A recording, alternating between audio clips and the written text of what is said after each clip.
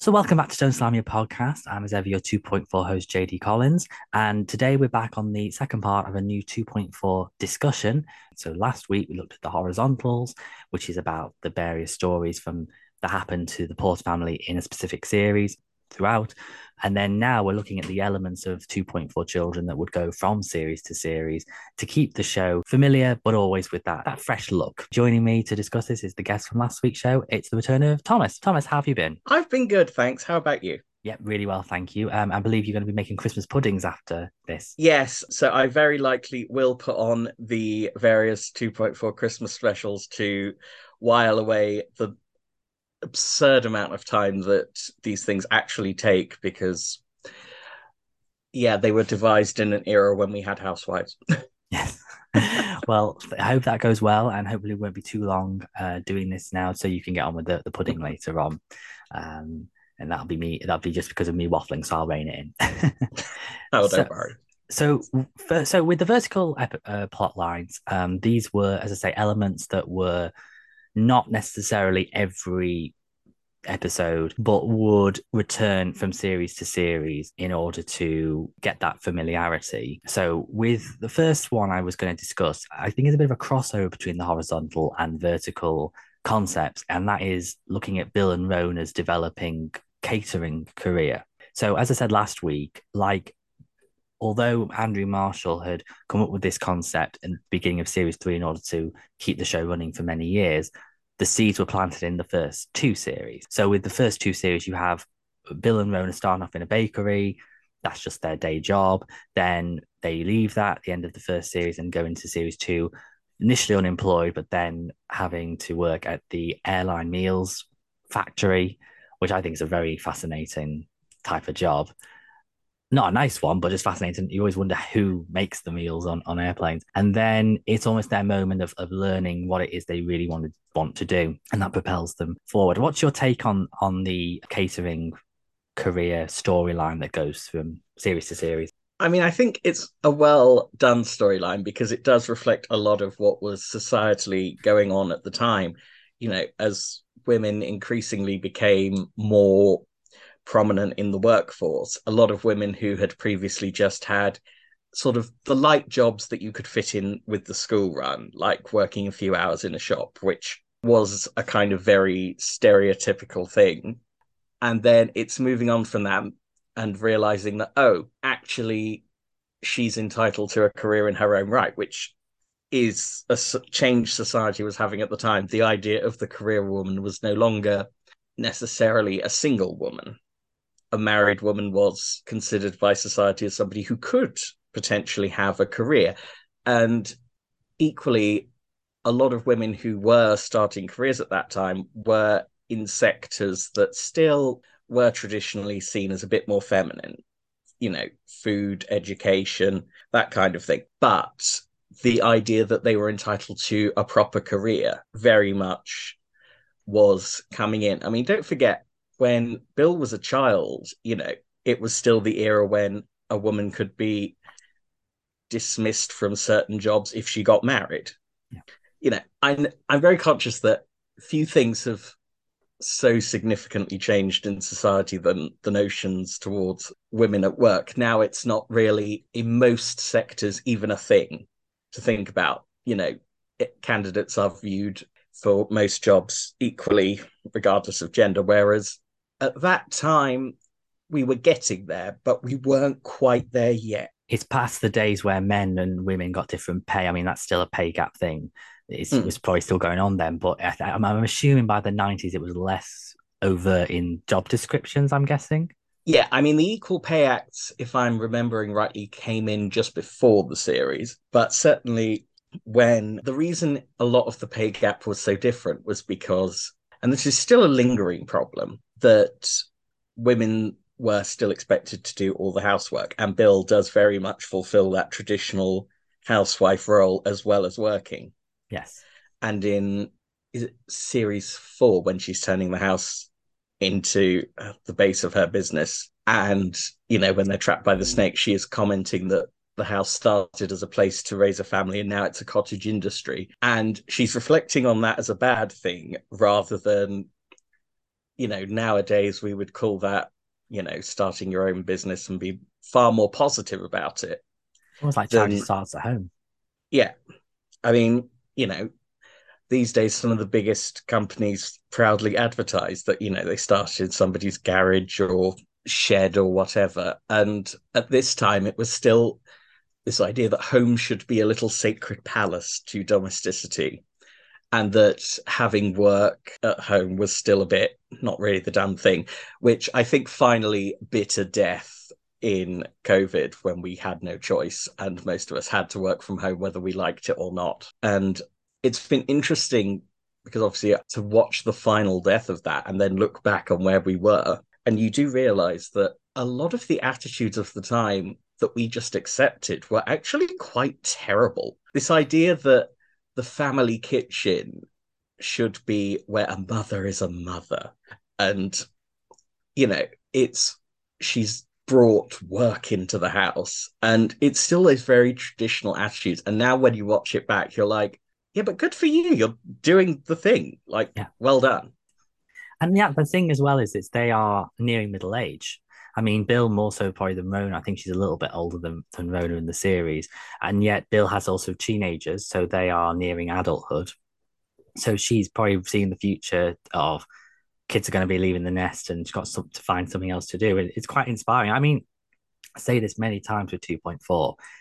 It really was very ahead of its time and not given the credit for it. I mean, say I don't like to go too much into sort of social things from like women's roles, men roles, because I think it's quite done in discussion. But I think that there is definitely a lot to be said about how Bill and Rona start their own business and achieve it.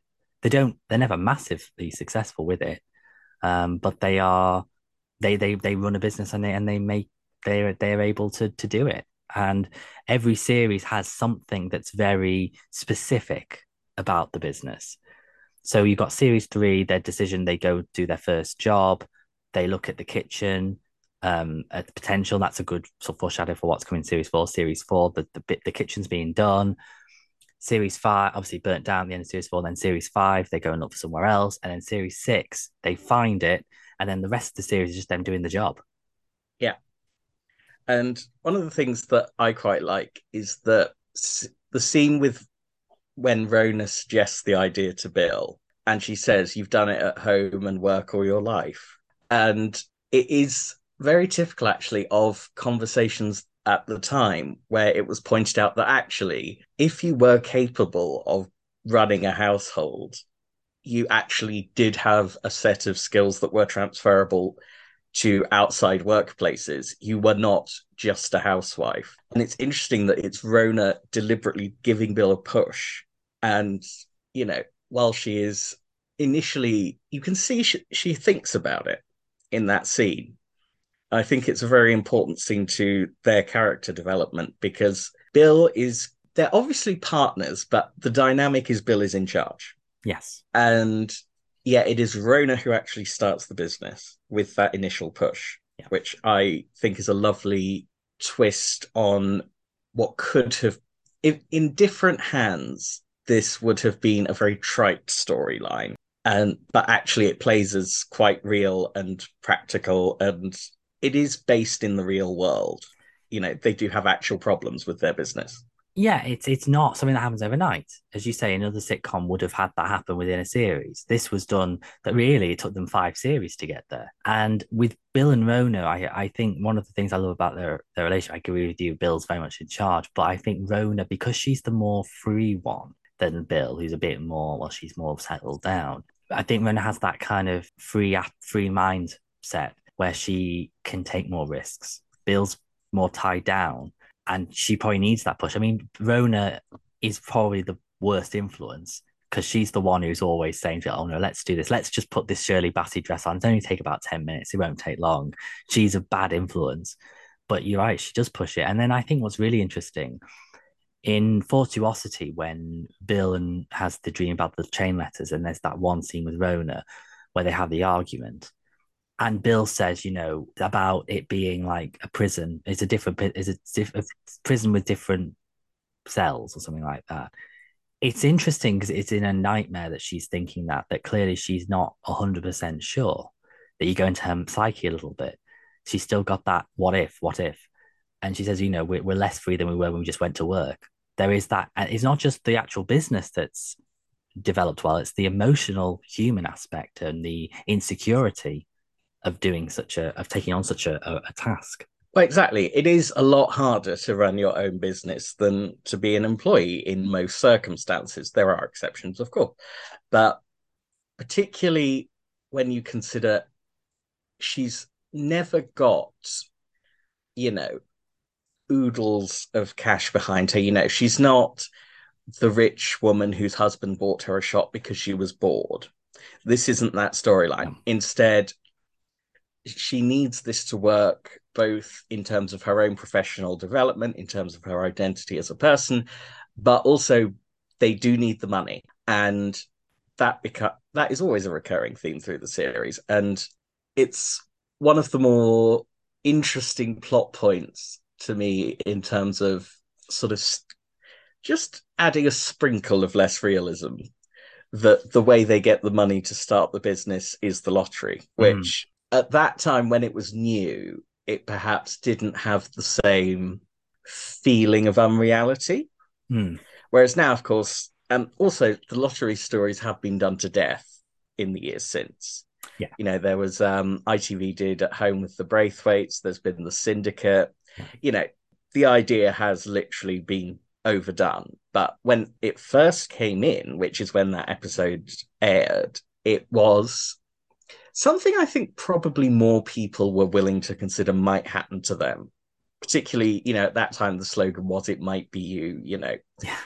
It's interesting. It's almost an advert for the lottery on the BBC, which, yep, that's interesting. But it's one of a couple of episodes where it does very much put something that was both topical but also a commercial product front and center. The other one I'm thinking of is the Trip to France episode that is, incredibly heavily based on the quickness and convenience of the Channel Tunnel. Yeah, and the thing I think with the lottery is it was ahead of its time in the way Andrew was thinking a lot of sort of prophesizing the problems that the lottery brings, but also that idea of I never understood why Bill says I only won a little bit of it until I did the episode and I had to ask into how the lottery works in terms of why is it that some people, if people all get the right number, they've got to share it. So that would have been a lot of people. I can't imagine she won upon lots of money. I don't think she'd have got thousands, hundreds of thousands. She probably only won a little bit, like maybe a couple thousand. But it is that kind of element, the idea that so many people chose the same numbers at any given time. And equally, it was, if you got three numbers, you've got like a tenner, I think it is. If you get four numbers, you get a share of the pot. And at that time, this also is a reminder of just how much inflation has truly ruined things in the years since. Like, realistically, Bill probably wins somewhere between 5 and 10,000, which is enough to start a business or to give Rona the deposit she needs for a mortgage. Oh, it was a simpler time. Yes. Oh God, yeah. I see that bit now and I think, wow, that's not the same. That wouldn't happen now. But the thing I like about the catering role as storyline later series is when they do get finally find a place to work and settle as a cooking venue, is that you just see them get on with their job and that they just say, "Oh, I need to go to do some food in the evening," or they're able to. You really get a vibe that they're not. It's not 9 to 5. They have to sometimes do because they have weekend things to do as well. And I think the episodes, two of them, realize that the final series, there's two storylines that are based around the catering business. There's Sticky Fingers with the floor. They're doing up the floor, and that's when they get high off the fumes and off the glue. And then in After the Fox, as you mentioned just before, they go to the Channel Tunnel to do a white van job to get booze from France in order to get a good deal because their business could potentially struggle. And I like that idea that they would never really be a huge business, but they'll always have peaks and troughs and see where they go. Yeah, it's very true to the realities of being a small business is that you will at some point go to the bank and be told to bugger off. You will at some point, be in a situation where there's a ton of money that's going to come in just after when I would like it, in Yeah. the Christmas episode where they're talking about not having Christmas. And similarly, you've got, the reality that sometimes actually, yes, you would like to always act in business in a certain way, but occasionally competition means you have to do something that, if you're being honest, you'd rather not do, but it makes good business sense, Yeah. like with the child tile thing. And also the realities of when you are a small business, there is a lot of stuff that you have to do, you know, sorting out the floor, finding property, etc., which they're not experts in. And yet they just kind of have to muddle through. And you see all the various mishaps that inform quite a few jokes. And even when they finally find the lockup, you have the joke of it's right next to a railway line with the mail pickup next to it. Yeah. And, it does kind of reflect, and anyone who's done setting up a small business will know the hunt for premises is incredibly stressful. You're out of your depth because you're not really a business person. You're a person who has something that will make a good business. And it is also worth noting a lot of people do get ripped off in that Yeah. stage of setting up a business. Except for Bill and Mona, because the guy gives them a reduction when he loses his toupee. From Yes. so, which I'm sure that gave a lot of people hope. Yes, it's very interesting that the mail train saved the day just at the time when they were being axed from the railway network. Yeah, yeah. It's a really great storyline, and it's also a very unglamorous job in a way, which I think makes it more interesting. And it is very it should give confidence to a lot of people watching it, thinking, well, they can do it, I can do it. I don't think there's any other sitcom that's got the same kind of specific idea in terms of what you need to do, because I feel like every element of planning is incorporated into the story. Obviously, they're not always main plot points, but just the dialogue between Bill and Mona is very realistic.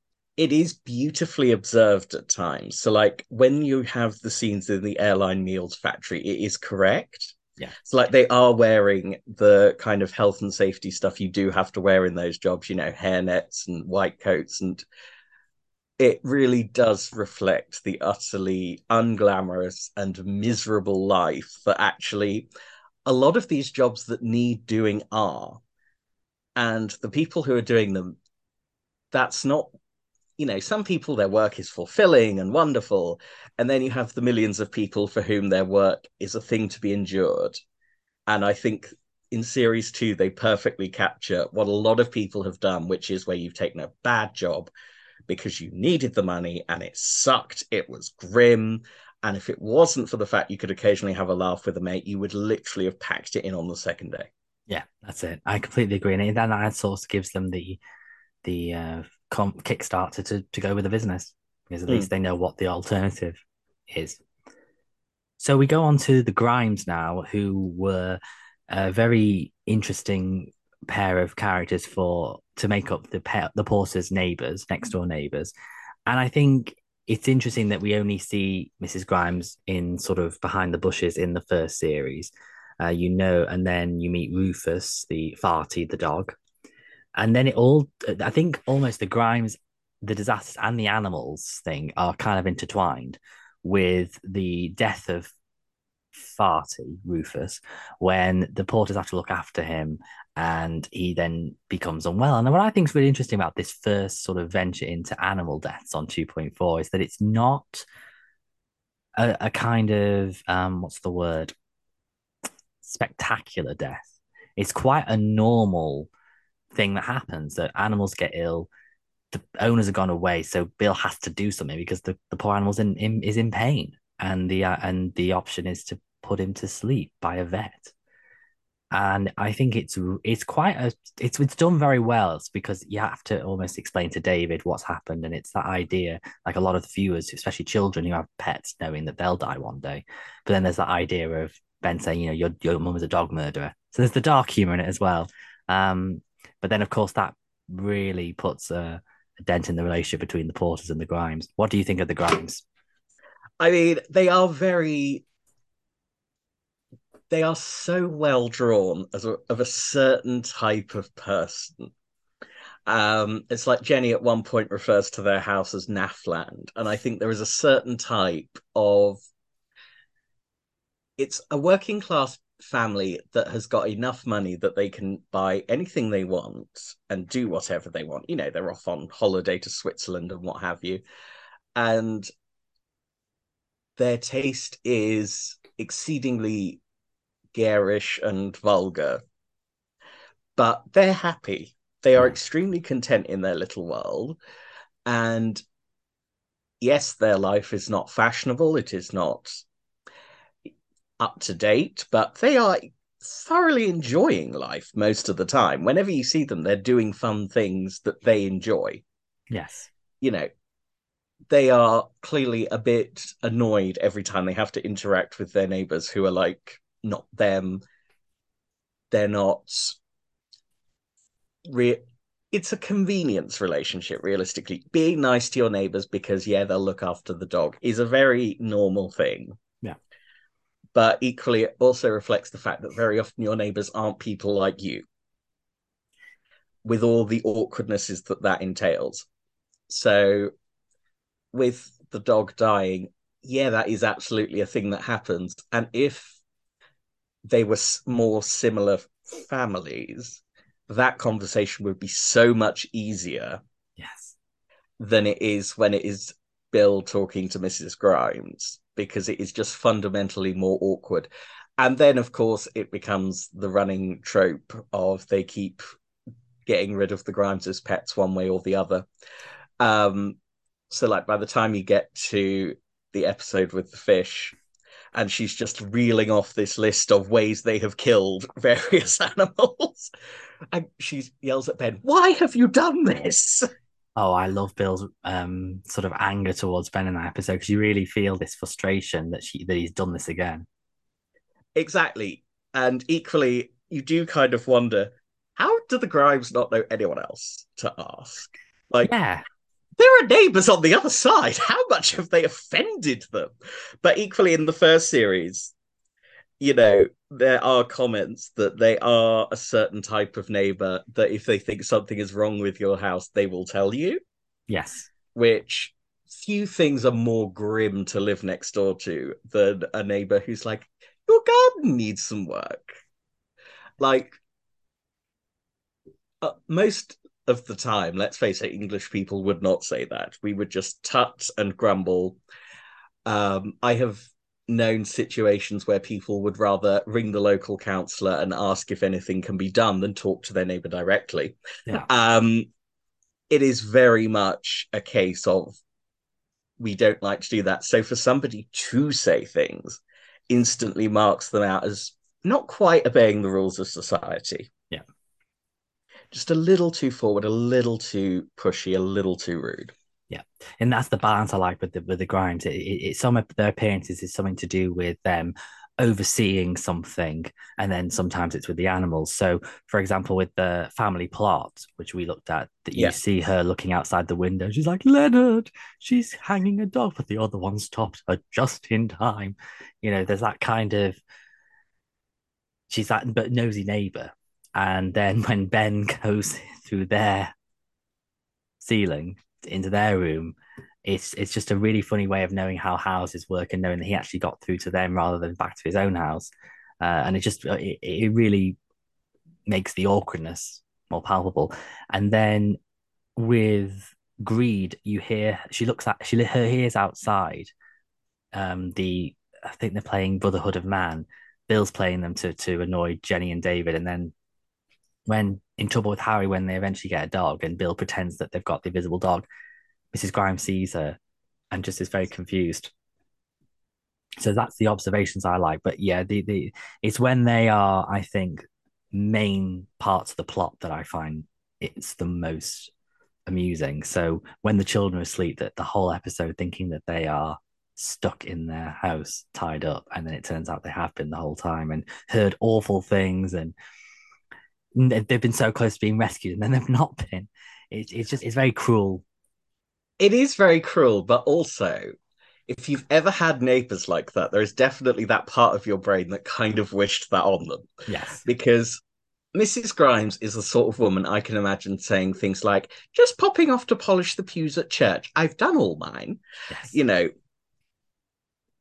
she is usually very neatly made up. You know, she is a woman who cares about appearances. yeah, You can see that every time she's on screen. Her perm has been done. She's wearing a suitable outfit for whatever she's doing. And she is very typical of a type of woman of that generation. They are now vanishing rapidly, but at that time they were still a ubiquitous character. Like if you had the grave misfortune as a boy to go into a lady's hairdresser's in the 90s, there would be the bunch of women who had the same appointment every week and all came in to have their perms done, and they would all sit and gossip viciously. And you just know that's what Mrs. Grimes does once a week. And you know part of it is her dreadful neighbours. I mean, you can't believe. Well, you remember that time when we were tied up and they left us for hours, and she would still be telling that story 10 years later oh yeah, on a weekly basis. oh yeah, totally. I mean, it's not even their fault half the time. It's you do I do feel for them sometimes, the Grimes, but they are also very well. She's particularly very tactless, and then the Porters are just very clueless as well. And then you have Curiosity Kills the Cat, which is I think the second time we have the well, not the second animal death in the series, but this or the second animal situation. But obviously, they look after the cat, and he gets stuck under the floorboard after Ben's chased after the wrong cat all that time. And I like the comeback of that in You Only Live Twice when she mentions that the cat's still in the airing cupboard. And then when Bill's like, and the cat, I hope the cat wheeze on your towels. Very vicious comeback there. I love it. But then this that is what you said as well about making comments about when she says, "Oh well, the fire didn't come through to ours. Just a little bit of scratchings or something like." She says that, and it's and then the way she's so polite about telling them that they can't stay with them, you know, Leonard cannot stand sound. To this day, he has to wear a balaclava on Guy Fawkes night.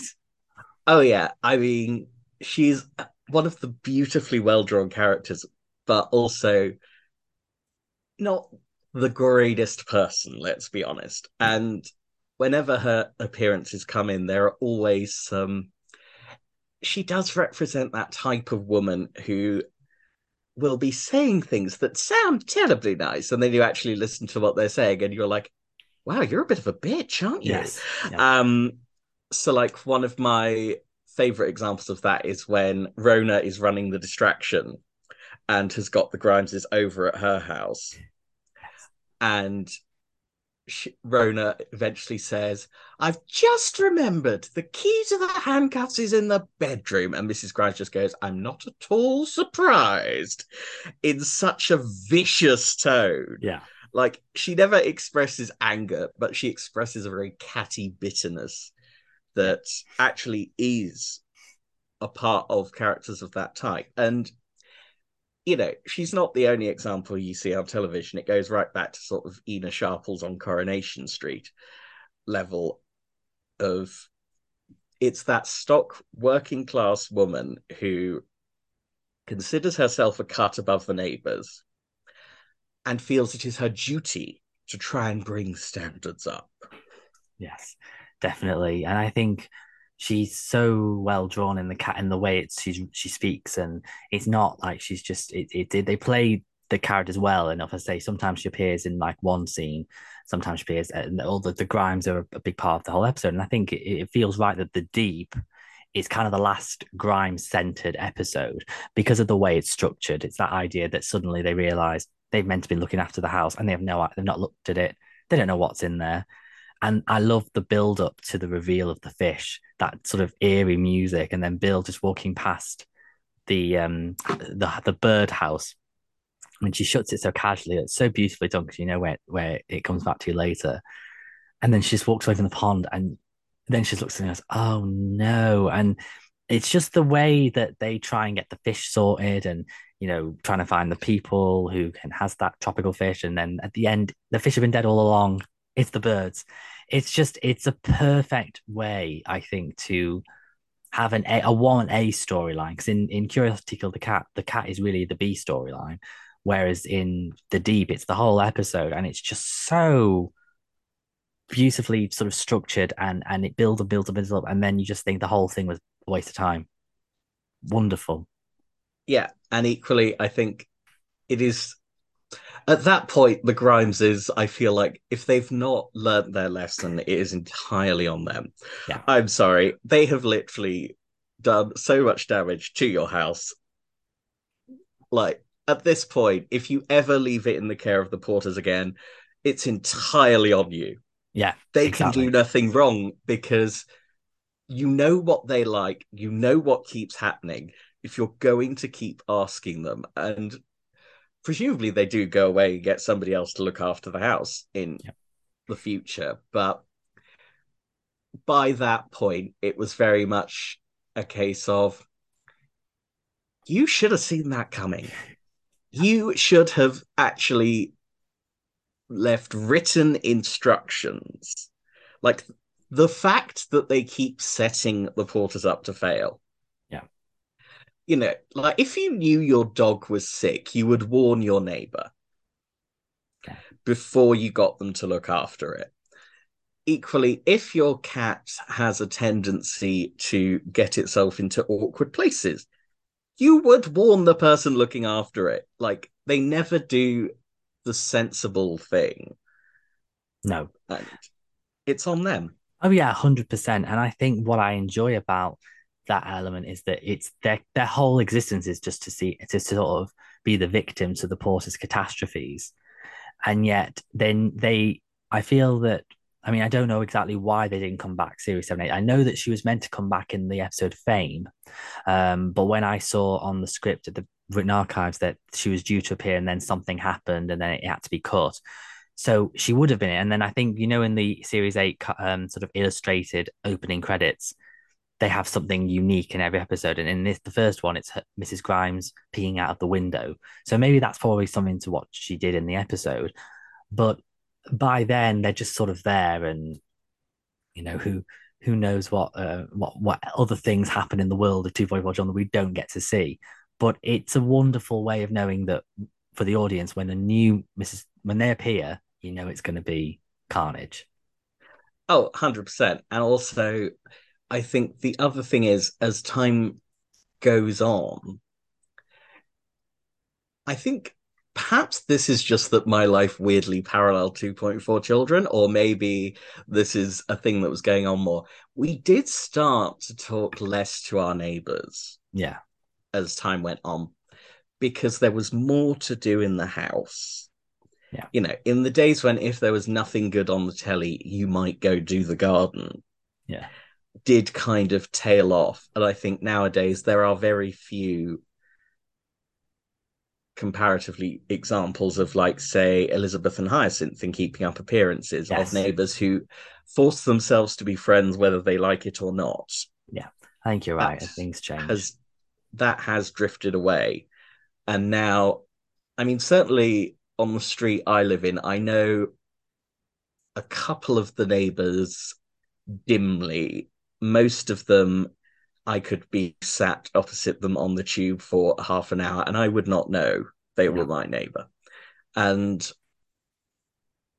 I don't think that is just a unique London is deeply unsociable thing. I think even in the countryside, people do talk to their neighbors less now because you've got other options. yeah. Yeah, I think there's also the realization, just because you live in a certain community, certain group, doesn't mean you have to be friends. You might be very different people, and that's okay. And then the animals in 2.4 are always used brilliantly, not always to die, but just for funny decoration. So you have in Babes in the Wood when they use the little white dogs and then they hang them on, on the Christmas tree, or when it hangs on it gets caught in the fish um, rope. What's it called? Fishing line. Fishing line. Sorry, I went there, had a bit of brain fog there. Fishing line, and it just all these things happen to animals, which are really funny. But I think my favorite one is probably the goldfish in Badger's Bend because it's just so beautifully done. The idea of you see how it ends in the series, and then they do this sort of spoof first fourth wall breakdown to how it's and how what happens in real life. It's just so nice to see something like that in a sitcom, and know they were doing it to kind of as a genuine message to the audience that animals aren't harmed, but with a bit of a joke as well. Yeah, that's it. Then that coda is played so well because you could just play it completely straight and it would just be really grim and weird.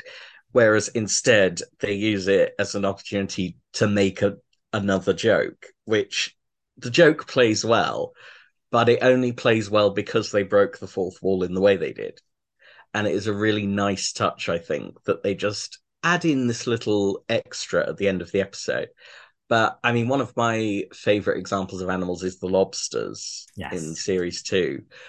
And just when you think they are done with them, one appears out of Bill's handbag in the school, which is just so ridiculous. And yet, also, I think I can't be the only person that was the first time they'd ever seen an uncooked lobster. Like, Yeah. you're like, wow, those things look even more bizarre alive than dead.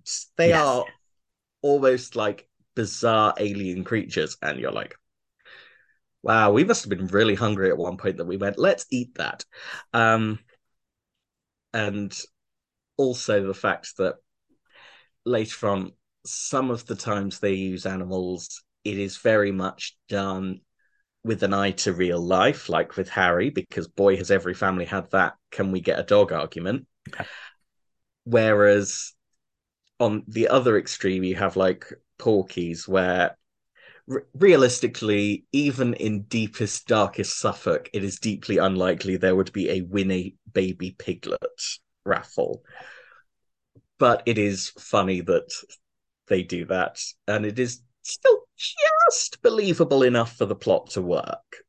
And after the fox, it's this idea. I think it's the idea of smuggling something into I like that idea of accidentally smuggling something from another country.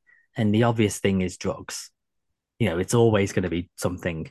It is as was the case with 2.4 children. It's always got to be something a bit more left field. And another example is David when he has the chocolate box full of Oh, cockroaches. the cockroaches. Which I mean, Yes. the thing is that the fact that he put them in the freezer and they freeze and become cryogenically frozen almost, and then they come alive after being in the heat for a few hours. I mean, it's because you think he's drug dealing. That whole thing is you think he's drug dealing, and it's that idea of it's always a 2.4S twist, and it seems to be animals that seem to be the twist. Yeah, and the cockroaches one, there is literally nothing worse in that scenario than a box that looks like chocolates that is actually full of cockroaches. It is so much worse Yes. than, realistically, if you opened a box of chocolates and it was full of cocaine, you could say, "Oh my God, I can't believe that corner shop." Yeah. There is a way of coming back from that in front of a policeman. It's awkward and he's never quite going to believe you, but there is a slight exit avenue open to you. Box full of live cockroaches, there's no coming back from that. Like, No. the fact that it's later on reference that, they did bring a box of live cockroaches to Jenny's first proper boyfriend. And it's just like, yeah, I would just hide from them forever. Like, genuinely, if that relationship had ended in a marriage, I would completely understand Bill and Ben being like, so we've been admitted to hospital on the day of your wedding because it's less awkward. Yes. Yeah. It's just such bad luck and bad timing, and I just like the fact that he took chocolate box out of a freezer to make it cold, but then thinking, well, we'll use it for later. It's an interesting idea, and then not realizing that there's cockroaches in it. And then you got after the fox as well, and so they're smuggling it in and could catch rate, could give people rabies, and but they do the moral thing and take it back through the Channel Tunnel to release it into France again. Oh yeah, and there is something. The whole thing again. It's one of those very of its time plots. Like I can remember the big row when they were talking about possibly banning fox hunting, and like it was very much a thing that there were stickers absolutely everywhere. Like I can remember on every road sign in the countryside, there were these ones that said fight prejudice, fight the ban, that kind of thing. It was a very big issue at the time. Yeah. And so they play on it really well because rather than have an episode about fox hunting, it is instead a fox hunt of a very different kind. And it is much funnier Yeah. than anything else would have been realistically. But also the fact that it is all born of mischance and stupidity. Rona not knowing the difference between a fox and a foxhound is a very Rona moment. But then the fact that it gets into the van, yeah, that is the kind of thing that might happen if you're really unlucky. Yeah. And then the fact that they managed to get it back through the tunnel, and it is only on the third trip that the van is inspected, and it's full of sheep. That is just the best end to that episode you could have had, I think, because the fox being there again would not have been funny. That would have just been crushing. You're like, they went through all that and the blooming fox followed them again. Sheep, nobody was expecting that. No, no. And Perfect joke. and the fact they go into a field, probably sheep are quite quiet. They could have snuck into the van. It's every bit they could have happened. Oh, yeah. I mean, sheep, if they're not talking to each other, they are an incredibly quiet animal and they don't make a lot of noise. Their hooves are quite soft. It's, if you think about it hard, actually, could that happen? Yes, it could. It is a thing that might happen. And equally, if they were all at the back of the van eating whatever, and Bill just doesn't bother to look and slams the door, yeah, you genuinely could end up in that ridiculously horrifying and awkward scenario. Well, look what happened with the bird house. She Mm. shut it without the bird being in there, knowing the checking. She's very careful, but bit careless as well. Yeah, and I think it's another of those well drawn from life things. We all do little things like that. Yeah. That most of the time it's never going to be a problem, but just occasionally it's really going to bite you. Yeah. You know, how many of us have left the house without checking we've got our keys? 9 times out of 10, they're in your bag or your pocket. Or your hand occasionally. Yes. But every so often, you will have got through a day and you get home and you're like, I've left my key in the house. Yeah. You know, everyone's done that at least once. 100%, definitely. And as you say, that everyone's had the can we have a dog conversation. And now I do love about the trouble with Harry is that it's done in a very 2.4-esque way. This idea that to prove to Bill that they can do it, they have to have a pretend invisible dog. And I do like the fact that she uses the examples before. It's like, what about the Grimes's dog and the Grimes's cat and the Grimes's fish? And she just really railing off the list of all these disasters. Oh, and I think in one early episode we learned that there was an incident with a David and a gerbil up a vacuum. I think everyone's heard of Yes. gerbil story. But I just think they play the trouble with Harry really well. And then this idea that they all gone so mad with it that they all bring a Harry back with them. It's just very nicely done. It's a bit bonkers, probably the most bonkers episode of the show, but it has, takes an idea that's been done many times of a family getting a dog and gives it a bit of a twist. Yeah. And I think also it's enough of a twist that you can very much say, yes, this is a 2.4 episode, but also when they are doing the Harry experiment, is that the kind of idea that kids would have? Yes, it is. In fact, I may even have suggested something similar to my parents at one point. I feel like that is a thing child me would have done. So even if I, no, actually, I'm pretty sure we did suggest it, and our parents were just like, nope, not playing that game, absolutely not. And but of course the Porters will try it. Of course, Whereas in Ben most, suggests it. mm. But again, the point for child being the husband thing, it is so neatly done. Yeah. And also the fact that the ending is what it is of that episode, where you have Bill going, have I actually cracked? Because I can see a dog.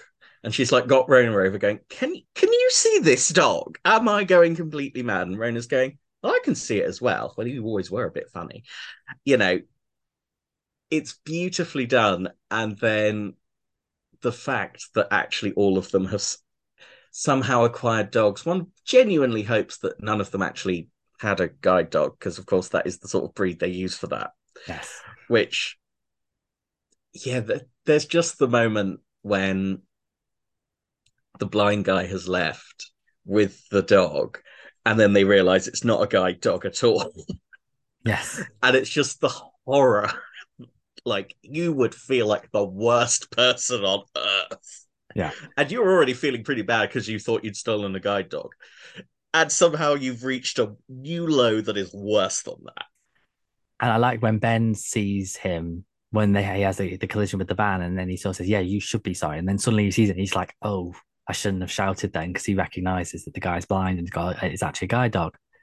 Yeah, it's such a it plays the animal idea never with any kind of familiarity or formulaic in any way, and just the whole thing is really funny because in a way I think people always remember, oh, it's the family sitcom where they always kill the neighbor's pets, but actually there's loads of different animals from different things that are coming in. And even in series one, David sneaks in the rat to Auntie Tina's house, Mm. which he's had all the time, which I think is really funny.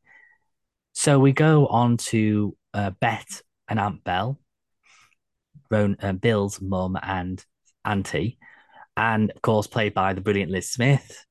She was in it from the beginning, from series one, episode four, and then appeared a couple of times in series two, including the Christmas special Misery. And instantly, what I love about that character is that you really get a sense of the relationship between her and Bill, in that you know that she drives Bill mad. She's tactless, doesn't think, doesn't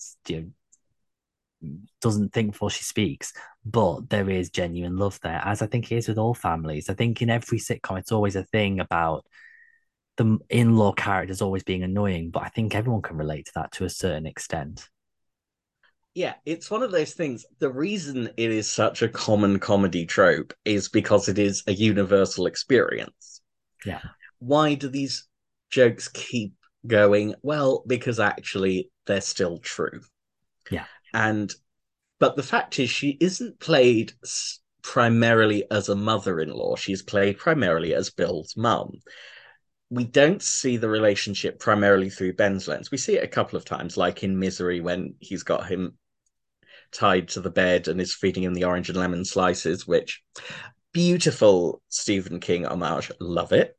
But also, primarily, you have a much more interesting analysis, which is what makes the awful mother-in-law?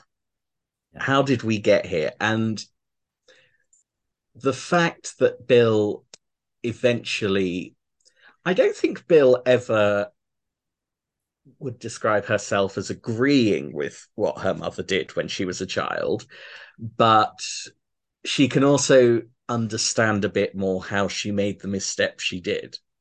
So, like in one episode, you have her talking about smoking, and she goes, when I was 6, I saw my mum with a cigarette.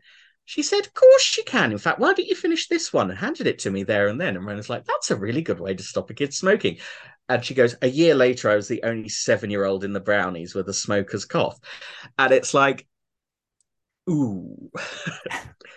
At some Backfired. point, that is, you're encouraging that as a parent. 7-year-olds, even in those days, would not have been able to buy a pack a day and get away with it. Yeah. Yeah, exactly. And I think there's the element of we do learn a little bit about the past a little bit and a bit where Bet comes from.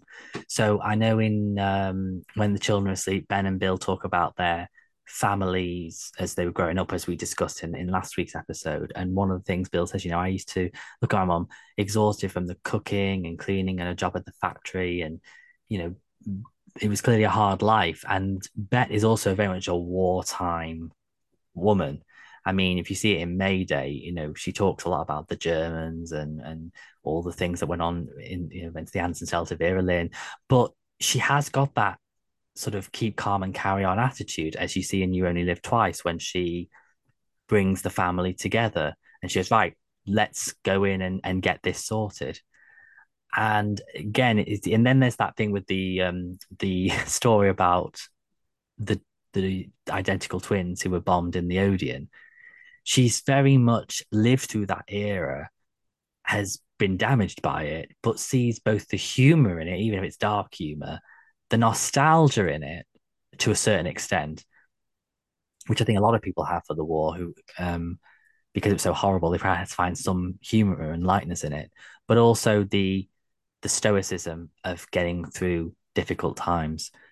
And I just think that's such a well drawn character. I mean, if you look at something else, like, I know I say it all the time, but the Zoe Wanamaker's mum in My Family, for example, she was just a nasty woman who was just horrible to everybody.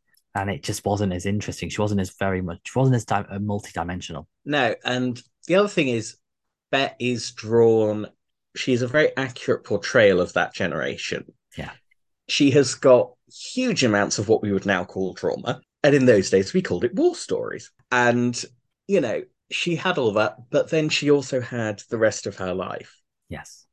And she lived a fairly standard working class life of her generation. And so at that time, particularly, there were a lot of women like her about. I can remember she always reminded me of my father's mother, who has since died. But when we used to go round to Nan's, the smoke in that house, because they both smoked like chimneys, and that was still a thing. You had grandparents who smoked hard, had a ton of stories from the war. That was just a very common experience at the time, because that's what that generation was. They were the generation of peak smoking. And the fact that she is, in the first couple of episodes where we see her portrayed, usually with a fag in hand, that is just how that character would have been at the time. It's beautifully done. And Liz Smith plays a character. Yes, she definitely had plenty of examples to draw on from the world around her at that time, but she does play it beautifully, and the character is a solid portrayal of a real person. Yeah, 100%. She has the lightness in her as well. She does care about Bill. And in that first episode, Love and Marriage, they have that scene on the sofa together, and there is a warmth to them. They don't have a sort of fixated view on each other, which a lot of sitcoms do when it comes to adults and their older parents. And I think another aspect that I love about the show is that we do learn a little bit more about Bill's dad, not massive amount, but the episode When Did You Last See Your Father, which I think is probably my favorite Bet centered episode, because as I think it was the Times, I came across the Times preview for that episode from 98, which said, we always have mother-in-law jokes in sitcoms, but we don't always have father-in-law jokes. And the joke in this is he's cryogenically frozen and he comes back. And it's that idea that she missed her husband so much. Well, it was his decision to be cryogenically frozen, but she missed him so much she thought he would stay with her. And that's really nice as well.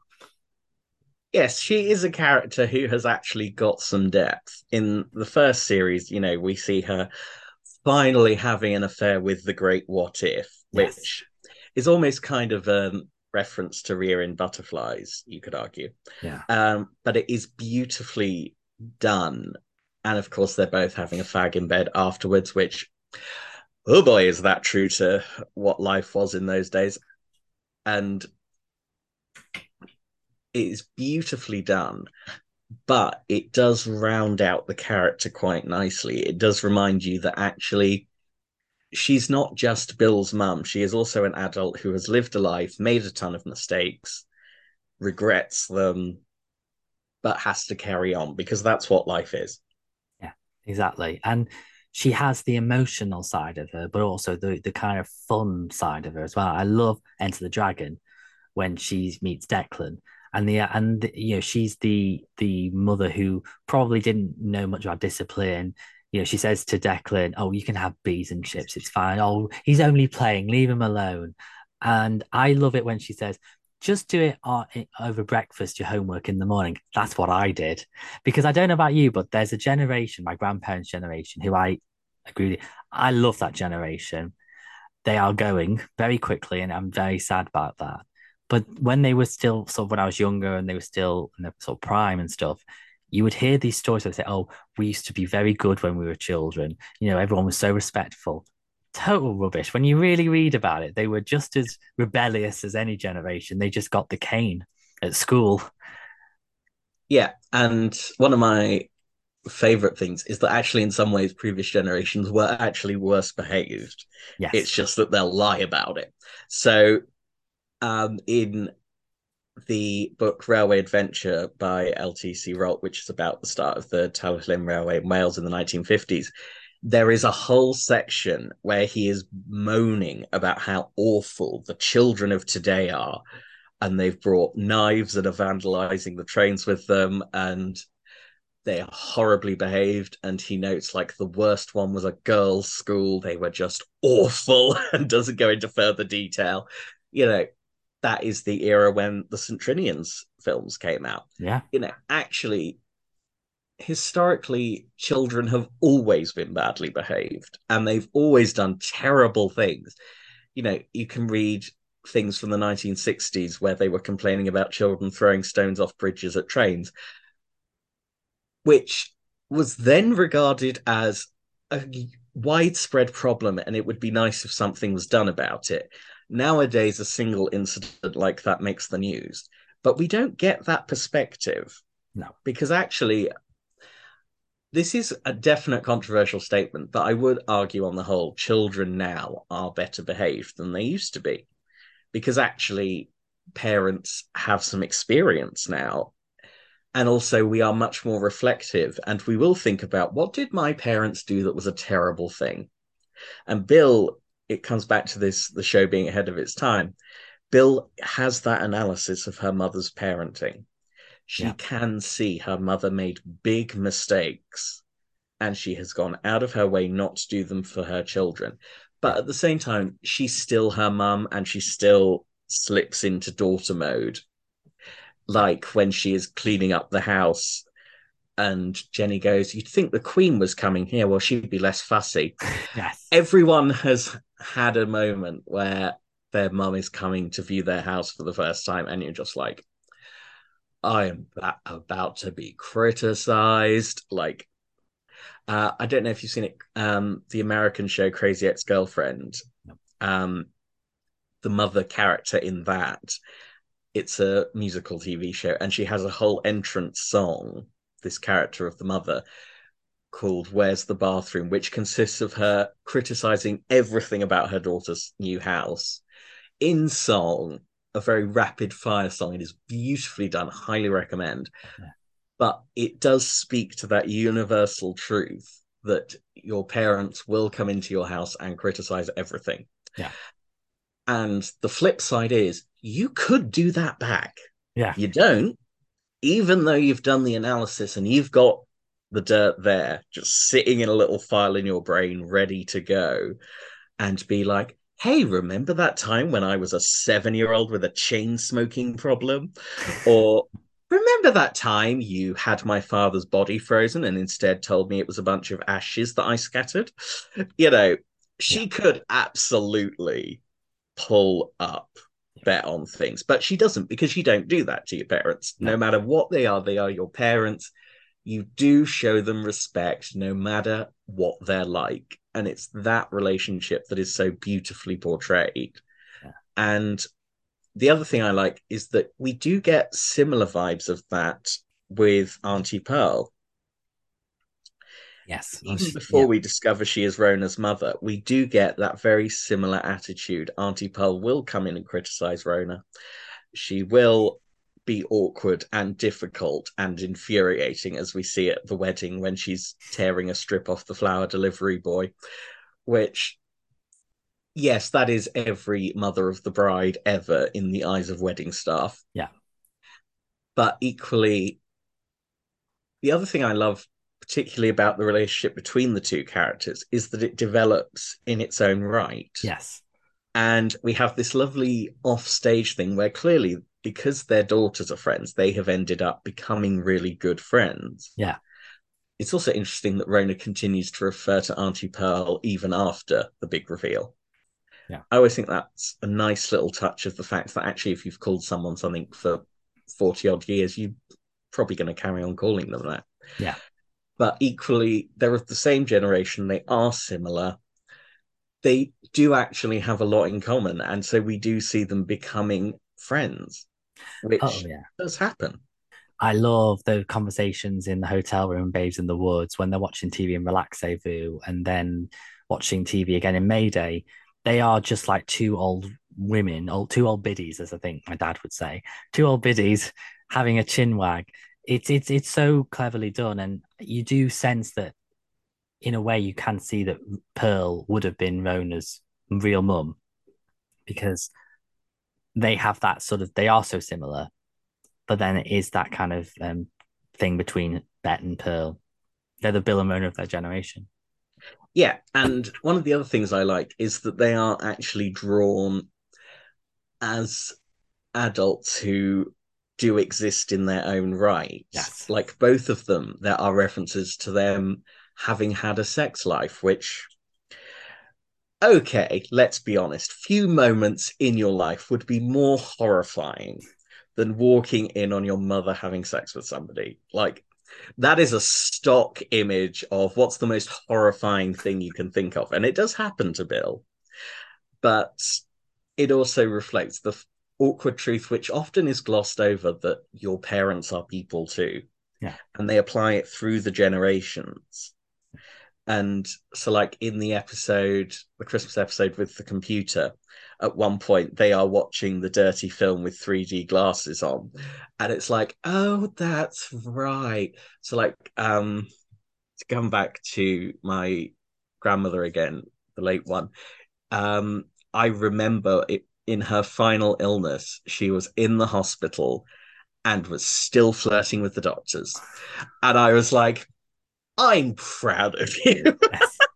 The fact that you have remained yourself and been yourself consistently is actually quite impressive. I mean, this was a woman who, the night of the big 53 floods, managed to flirt enough that she got a man to carry her all the way home That's amazing. without having to ruin her new tights. That was the sole reason she flirted with this man. She didn't want her new tights ruined.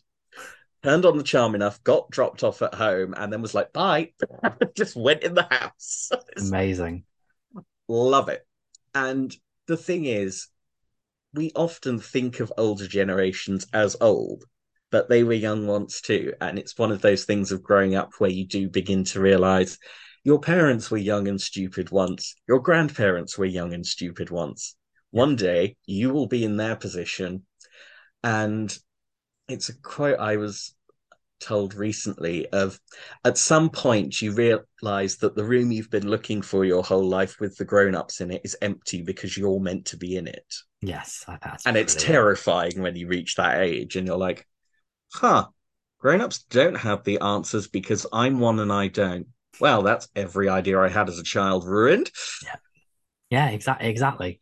And I think what I like about Pearl, she did buy that video for Rona. She Yeah. knows what Rona's like, but doesn't mind. And she knows, and she'll know that she's her mother, and she's very cool about it. I like that. I think that's really good. Well, exactly. I mean, you do get a sense that they are similar people. And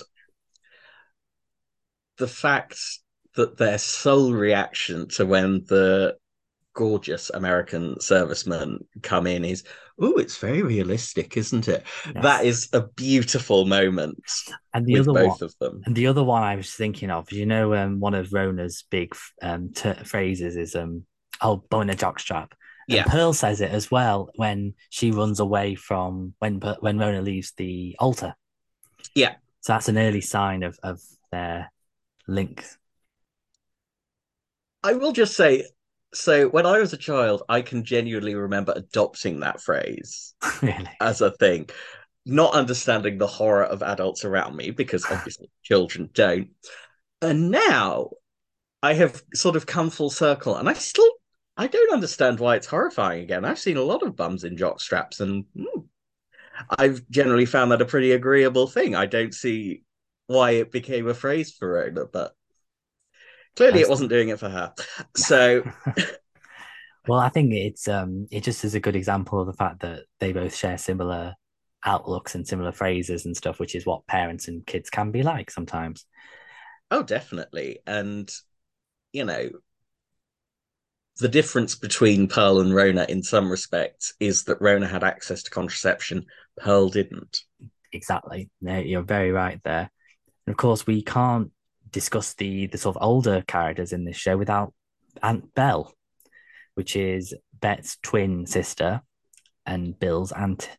And she's a really interesting. She only comes into it twice, but you really can tell the difference in the characters. So, and it just goes to that idea of twins being vastly different. So, Bet is very she's just she's kind of a bit more sort of classy. She's a bit like Mrs. Grimes in that respect. And then Belle is, in a tower block and probably doesn't have much money, struggles, doesn't have many visitors, and is a bit more eccentric, I'd say. I would say it's almost the two ways of being old. You can either resolve you're going to have your best life when you're old, which, to be fair, Bet is in many respects living her best life. She is thoroughly enjoying herself. Yeah, Yes, she's moaning 90% of the time, but she's quite content when she moans. yeah, And I have great sympathy with that. I am one of those people for whom a good moan is deeply a sign that I am actually quite content. yeah, Whereas with Aunt Belle, she is leaning very much into the I'm old, everything sucks, woe is me. mm, You know, like when we have the episode with them all stood on the ledge, she does talk about how, well, they'll put you in a home. And she's really leaning into this old lady trope. yeah, And similarly, with the episode where she's locked herself in, you know, you've got the pile of Meals on Wheels food. The thing is that she's not that frail. If you can get out on a ledge to feed the pigeons, you could probably actually go down the shops, not to put too fine a point on it. But she has lent into a niche that society then more than now was willing to give people who are old, that you're a poor, miserable creature. Life is going to suck for you until you die. And now there is obviously much more rebellion against that. And also, we've realized we really can't just shunt all the old people off into tower blocks and wait for them to die, because actually, we do need their contributions to society and the economy. Whereas at that time, it was still very much a thing. Old people were poor, miserable creatures. You know, pensioners were always talked about in the sort of tones you spoke of the impoverished relatives. yeah, And there was tons of like cheap stuff for pensioners. Why? Because pensioners were poor. And it was, again, it's well drawn to what society was at the time, but it also reminds you of how much things have changed. yeah, exactly.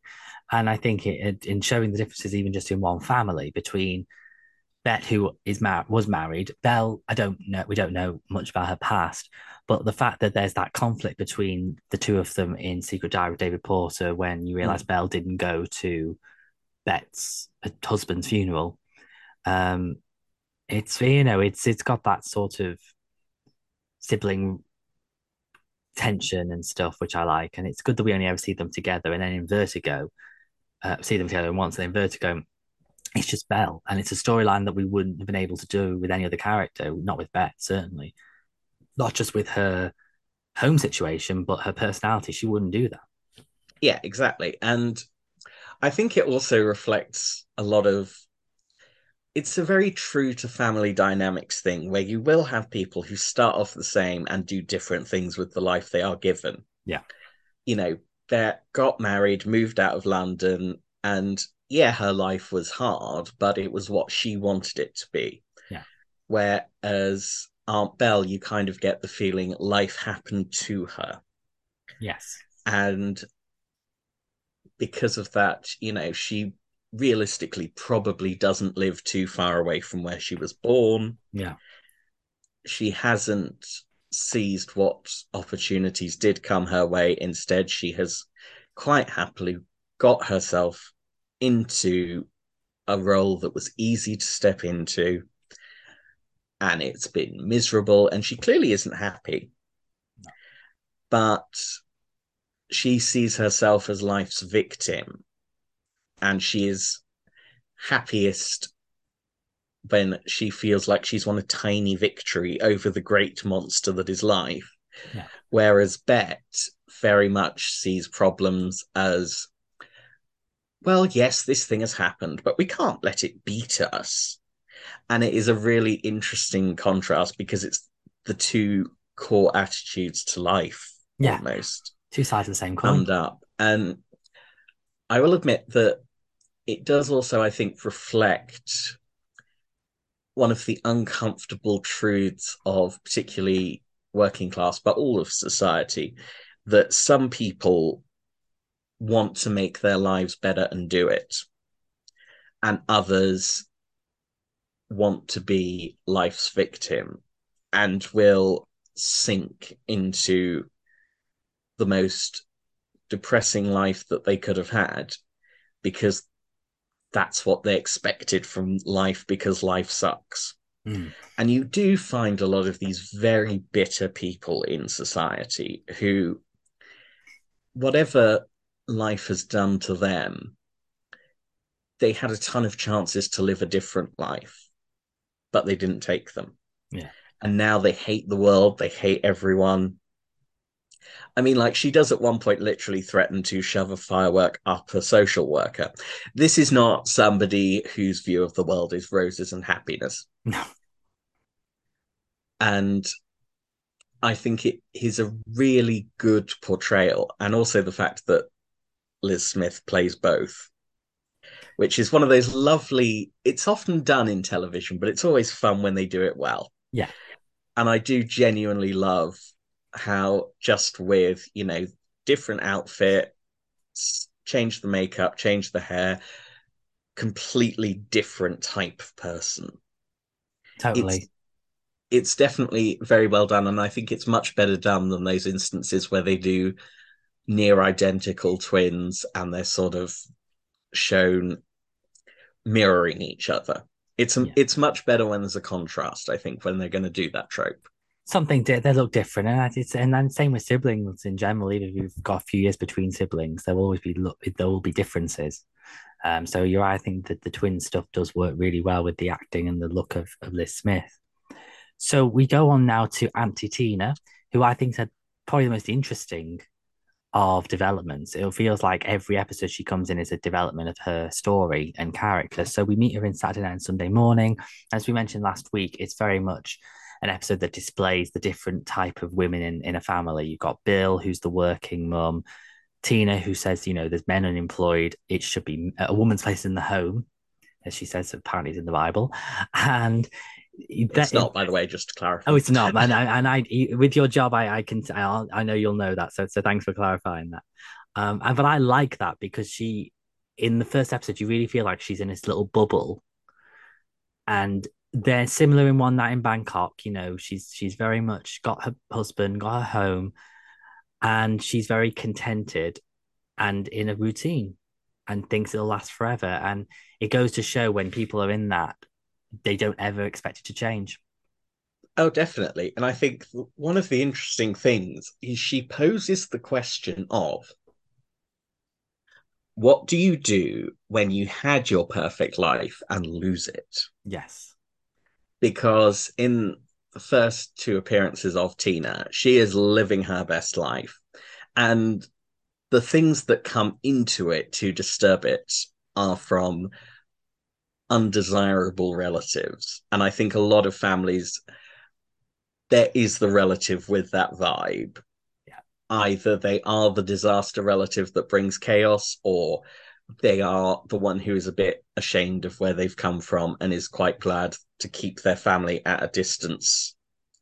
And every time after the first episode that we see Tina, she condescends to see the Porters, despite the fact that actually her life is worsening as their life is improving.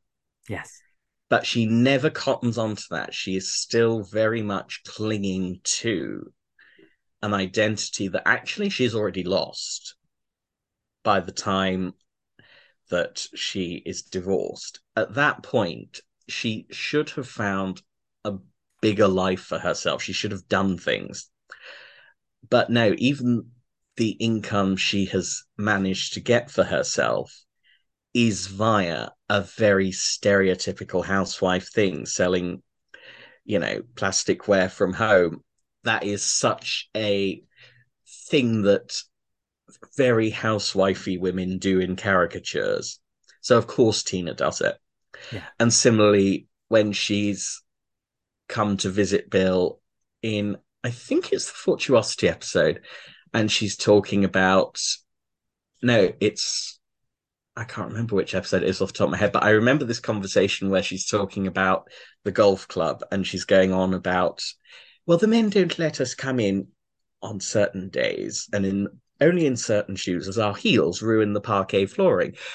She still sounds like Margot Ledbetter Yes. from a previous era, and she is clinging desperately to this image of the suburban housewife.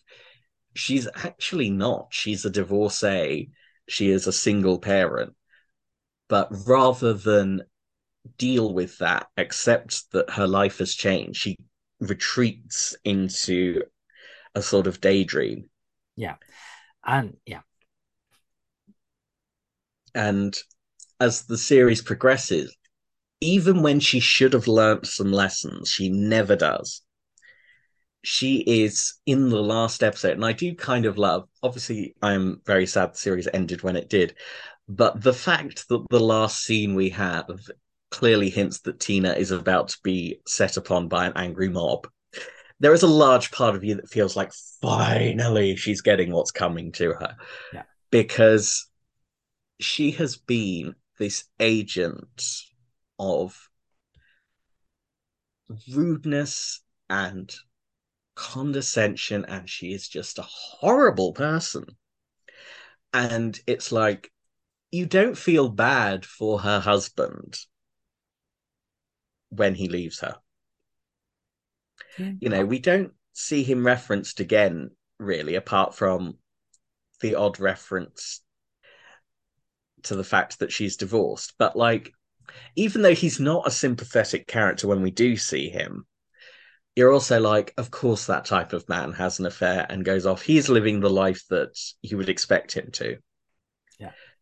And Tina had a choice. She could react to it by bettering herself, making something more of her life, and she chose the opposite. And it's like later episodes, she's still living in the same house. She is still very much Tina with the funny voice and the silly clothes, as she describes herself at one point. And even in the last episode, she turns up, she's in a fur coat and a floral dress, which at that time, we've already had an episode with a whole plot around fur being bad. But women like Tina, who aren't really in the present, it instantly shows that she is dated and living a past life that doesn't exist anymore. and she's still trying to play, oh, I'm just a silly little woman. But nobody's buying it anymore. No. And she deserves what she gets in the final episode, I think, because the problems she brings are her own fault. Yeah. And she pretends they're not. So, like, yes, the fish fingers is a minor example in the grand scheme of things. But equally, if you're so ditzy that you can't tell, oh, my fur coat has got rotting fish in it. I'm sorry, you deserve the angry mob, Yeah. 100%. Oh, yeah, she definitely deserves it in that. Definitely. But I do have to say, in Women on the Verge of a Nervous Breakdown, I do think that Sandra Dickinson plays it well, in that she is very hurt and upset. And I do like the development in that episode initially, in terms of she sort of says to Bill, I wish I was more like you, and look, you've got everyone all around you. I've wasted my life. But as you say, she can't, doesn't expand on that further. And doing what Bill's doing potentially. I like the fact that as a character, she isn't, any other sitcom, going back to what I always say, in another sitcom, she'd have just been static, stayed the same throughout the series. She'd have still been with Brian. You might not have seen him all the time, but she'd be doing, saying the same things. But she is sort of developed a little bit more. And I think it is showing a character. There is a tragic element to it, even though she isn't a nice person and does ultimately get what she deserves. But I think that it was interesting to see her development and given a bit of meaty material in that episode, that she is devastated when he goes. Yeah, exactly. And I think that episode is a beautiful contrast between Bill, who life crapped on and she made something out of the crap, Yeah. whereas Tina leaned into being a poor woman whose husband cheated on her and left her. Yeah. She had the example in front of her that just because things go wrong for you doesn't mean you have to make your life worse. Yeah. And she ignores it completely. And Bill, I think Bill understands Tina quite well in that she knows that Tina is very small and sees herself as a tiny little china doll that will break at the slightest thing. And so she does try to shield her in that episode because if Brian's having an affair and comes back, Tina doesn't need to know that. Yeah. And realistically, there are a lot of people who, when their other half plays away, the best thing is for them to never be told. Yeah. Because they haven't got the emotional capability to handle with it and deal with it one way or t'other. And realistically, they are much better off being politely lied to. Yeah. And it's an awkward truth because, of course, in society, we value truth. But actually, there are some people who it's probably better to lie to. And Tina is a good example because if she hadn't found out, and of course, we don't find out the full details of the marriage breakdown, but it's entirely likely that somebody like Tina would have gone down the classic route of the ultimatum, it's me or her. And he goes, well, her then, bye. Yeah. And of course, that's not the choice that you were expecting them to make. And you've now got yourself in a situation you fully expected to go the other way. Yeah. And that kind of person often makes that mistake. But also, I do constantly get Bill's fury and frustration with Tina because she is everything Bill is rebelling against. And I think in Women on the Verge of a Nervous Breakdown, when she is just having the sort of flashes from Psycho Yeah. of like eating Tina around the head, and I'm like, get where you're coming from, And 100%. also, and in the deep, when she's putting soil in and really horrible stuff in the cup of tea. Yeah, exactly. She wants that woman out of there. She does not like this person. And And go on, sorry. I think she does play a character who gets on your nerves. She is well played. Yeah. Your sympathy is not with Tina, who is being served a cup of mud. Your sympathy is with Bill, who wants her out of the house. Yes.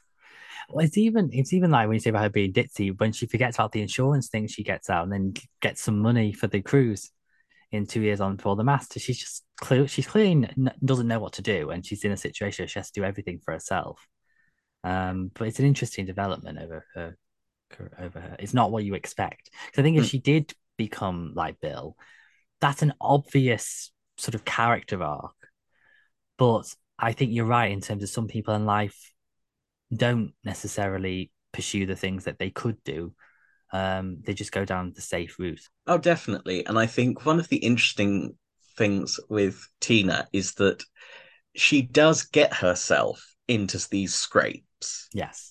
So, like with the episode on the boat, that entire thing is actually kind of her fault Yes.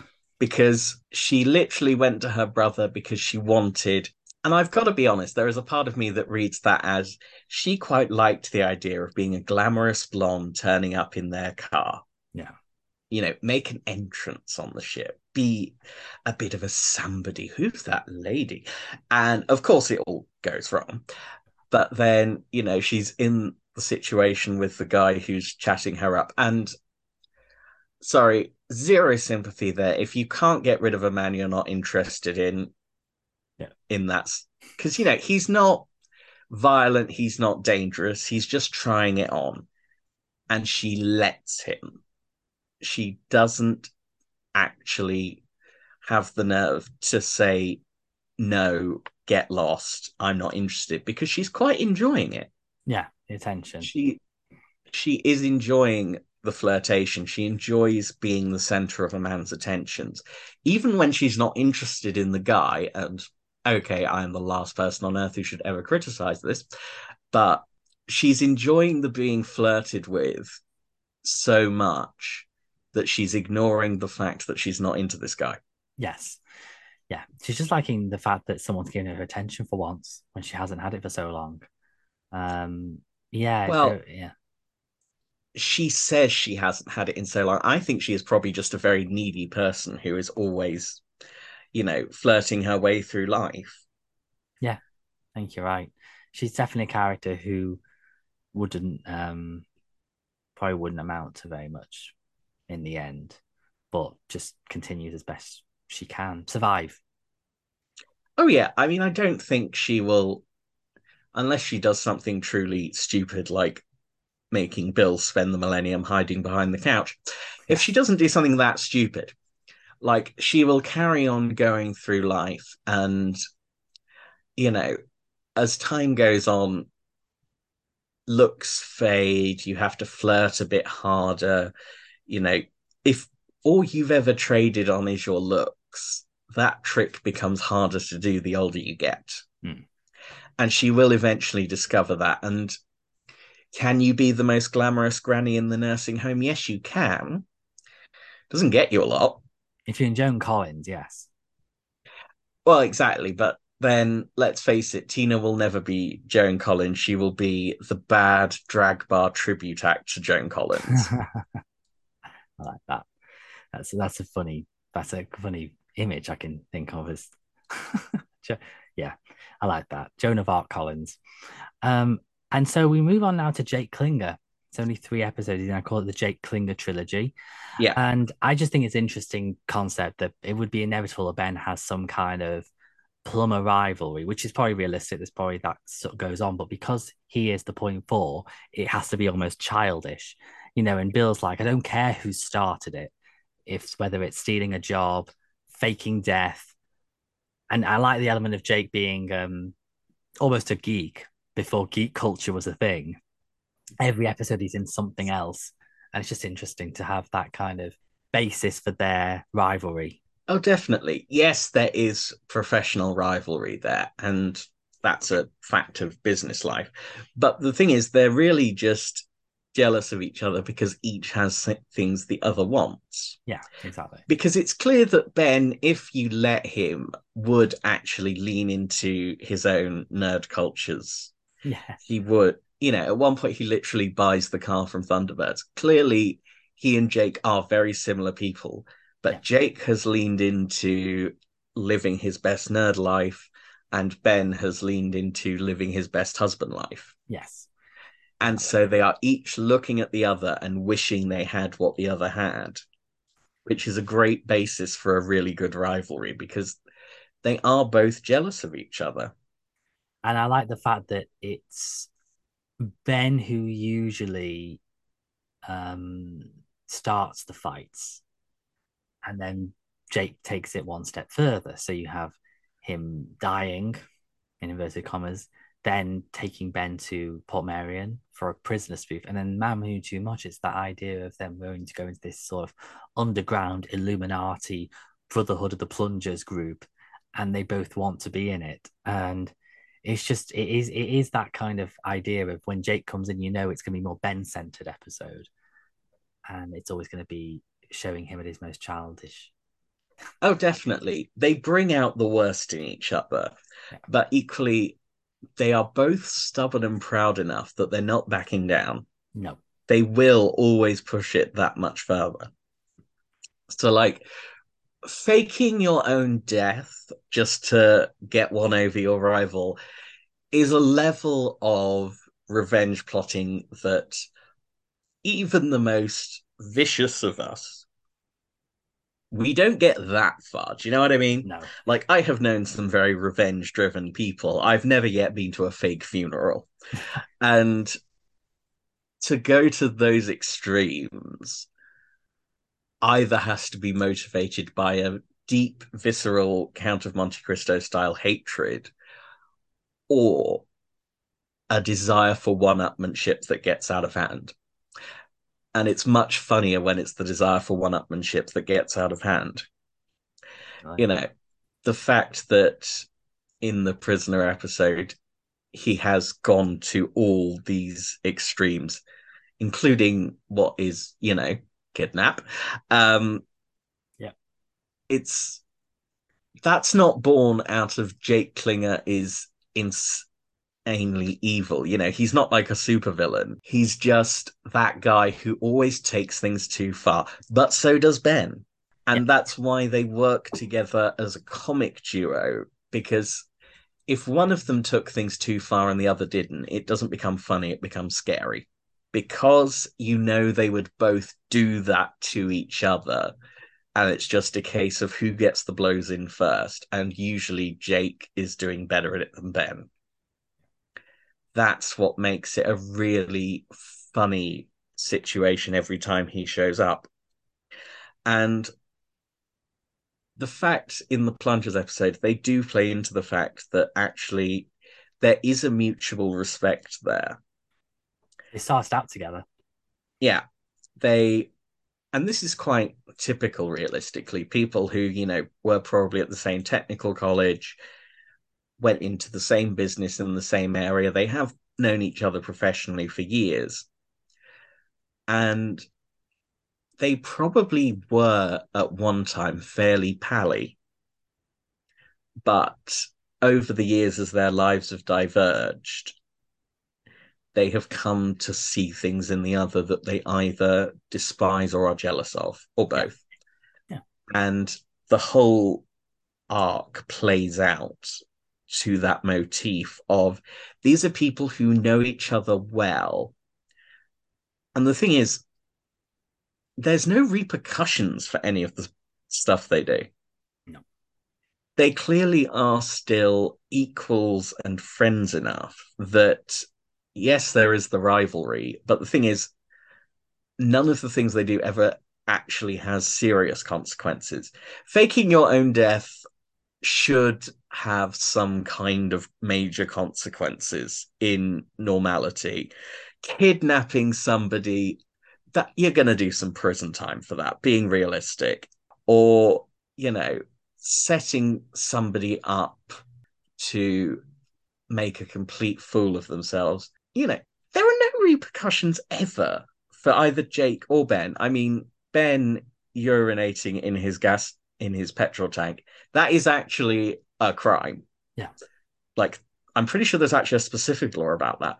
But it is also not paid back with actual consequences. It's paid back with childish consequences. Like if it was revealed that they'd been at school together, you'd be like, yeah, that tracks. Yeah, exactly. That's the thing. And I think with Roger Lloyd Pack as well, he has that kind of familiar face to come in as a guest star. It's not really stunt casting, but he works so well in it, and it's just always a nice thing to have him in it, because of he brings a lot of comedy gold to it. But then it's just always a great character because each series, it's always going to be something different. And then to go on to the bank holiday specials and Halloween specifically, Andrew wrote episodes with the idea of them potentially being shown around certain bank holidays. So you've got May Day set on a bank holiday, and then the two Halloween episodes, Lady Vanishes and Carry On Screaming, which I think in both those cases, like Christmas specials, they really capture the seasons and the ideas well in terms of a bank holiday. Like when Bill says we won't go anywhere, it's bank holiday Monday, and Halloween is trick or treating and stuff. I like that idea that it's reflecting the British attitude towards certain annual bank holidays. Oh, definitely. And the thing is, for working families, bank holidays do often contain the sort of misery that Bill describes. Yeah. She's talking about, oh, we don't actually go anywhere. We have a massive fight about where to go and then get stuck in traffic. Well, that is actually how a bank holiday plays out for a sizable chunk of the population. As you can see, if you just look at your Google Maps on any bank holiday and see the giant traffic queues, realistically, there's a ton of families there all having a miserable time. This is when this was a post Jambuster. Yes, and I do remember the era of these various gadgets and gizmos that were touted as you'll never be stuck in a traffic jam again because everyone had been in the hell that it's less bad now being in a traffic jam because now we've all got our phones. You've got loads more options for entertainment if you're Yeah. stuck in the car.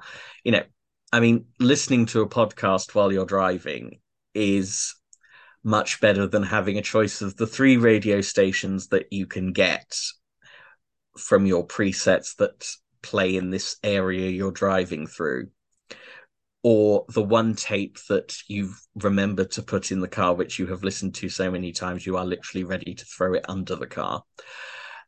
That was an experience. And I'm thinking also, One Foot in the Grave does a episode that is literally in the traffic jam, Yeah.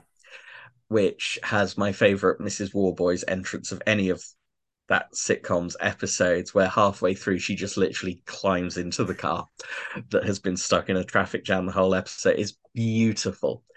And again, it does reflect real life. Yeah. And similarly with the Halloween episodes, they do play to, I mean, now Halloween I think is a bit more established. Yeah. At that time, Halloween was still very much seen as an American thing. Yeah. And like I can remember hearing, even within the last 10 years, actually, people saying they wouldn't let their children go trick or treating because that's just door to door begging. Like it is not as accepted a thing in this country as it is in America. And like every Halloween, you always see there's like the police are giving out free no trick or treaters here posters and all the rest of it. It is very much viewed as something that if people are going to celebrate it, they should know that most people aren't down for this. Yeah. And at that time, particularly, Halloween was a thing that, yeah, you were aware of it. And if you were young, you might go to a costume party, but it was more an excuse for a costume party than the way it is in America, a big thing. I think it's the trick or treating that's kind of the divisive thing in the UK. In America, it's very, very accepted, as you say. Mm. And I mean, like, I do love the bit where the children come trick or treating to the porter's house and the social worker gets the door and reveals her profession and the children run away screaming. That is beautifully done. But I think that also reflects the reality of the things that the kids who do go trick or treating, we all have an expectation that this isn't a terribly good idea, you know. You know, most of us, like if children go trick or treating, there is usually a parent standing extremely close by, Yes. if not actually going door to door with them, because actually this isn't the greatest idea in the world. And if the kids are really going to do it, I'm keeping an eye on them because it's dangerous. Yeah. I know a lot of people who do go to the specific houses, or they plan in advance which ones they go to and let the people know, and it's usually in their own neighborhood, so it's a bit safer. In America, they just go well, here, then, everywhere. Yeah, I know next door this year we're actually doing a thing where you could sign up and say this house is trick or treater friendly, which I don't know. That still seems to set off an alarm bell in my head if I'm being brutally honest. I'm like, wait, so you're trying to lure children to your house. No, this is a giant red flag. I'm not okay with this. Um yeah, I don't think it will ever catch on to the extent it has in America, No. because it just doesn't sit as well with our cultural norms. And also, it has got good competition in the form of Bonfire Night. And let's be honest, fireworks are a bit more fun. Yeah. And the thing is, I think with these episodes, the Halloween ones, that it's an excuse for a more horror themed idea. So Andrew mentioned that they did a vampire for the first one, werewolf for the second one. If they'd done a third one, it could have been the mummy. But Yeah, he incorporates this idea called the escalator principle, which is you have this ridiculous idea, which on its own is very preposterous, but the way it goes up and up and up, you develop the characters into believing something, and then it just goes crazy until they have to believe it. And it incorporates in those two in a way that, had they done a third Halloween episode, you would have been something really outlandish, but with an explanation that is quite hard to believe it is real, but you know that it's within the realm of possibilities because of a number of misunderstandings, which I think is really clever. yeah, no, I love the plot devices, and also the fact that, like, in the first Halloween episode with the vampire storyline, you have Christine literally referring back to Hammer horror films, Yeah. which are sort of the epitome of, slightly cheesy, ridiculous horror films, and have been great fodder for comedy over the years. Like you have Mel Brooks' Young Frankenstein, for example, which is a great send up of those kind of films. Carry on screaming. Yep. And Dracula Dead and Loving It as well. It is good comedy fodder Yeah. because they are intrinsically ridiculous. And what I quite like is that 2.4 Children keeps it within the realm of, yeah, but this is real life. Yeah. But what would happen if people were dumb enough? And, you do get this ridiculousness where the neighbor's surname does actually rearrange to Dracula, which is just a weird coincidence. And but equally, they're all in a heightened state. And I think more of us than we would admit have got ourselves in a situation where we believe the stupid thing, and rather than being sensible and pulling ourselves back, we feed the stupid. Well, what's really, And we, I was going to say something in terms of stupid, but you go ahead. like, when you've leaned into it too far and now you're just like, yeah, but what if I've been right all along? It's a sort of sunk cost fallacy thing where you're just like, well, I mean, I've gone this far with this truly ridiculous idea. If I'm right, we are quite far into chaos. Maybe I should carry on with it, because if there really is a vampire next door, that's a problem. Yeah. Which it is a problem, particularly if your son is in with said vampire. If that was an actual thing, you'd be worried. But But why? instead, Yeah. Instead, it's just a Dracula gram. yeah. And it is truly magnificent, the scene where they smash through the window and Bill is screaming, "Release my son, you demon from hell!" And Rhoda is spraying the cat thing, and Christine is holding this giant crucifix. And there's this little old lady sat in a slightly Victorian front room. And it's just like, Ooh. Here's reality, and boy, do you look stupid. Well, the funny thing about going back to the stupid thing is that I love that bit when they're about outside in the garden, and then Ben says, "Do you think this is a good idea?" Do you remember when we broke into the other sides, thinking they've been burgled? Just that was completely different. We were just being stupid.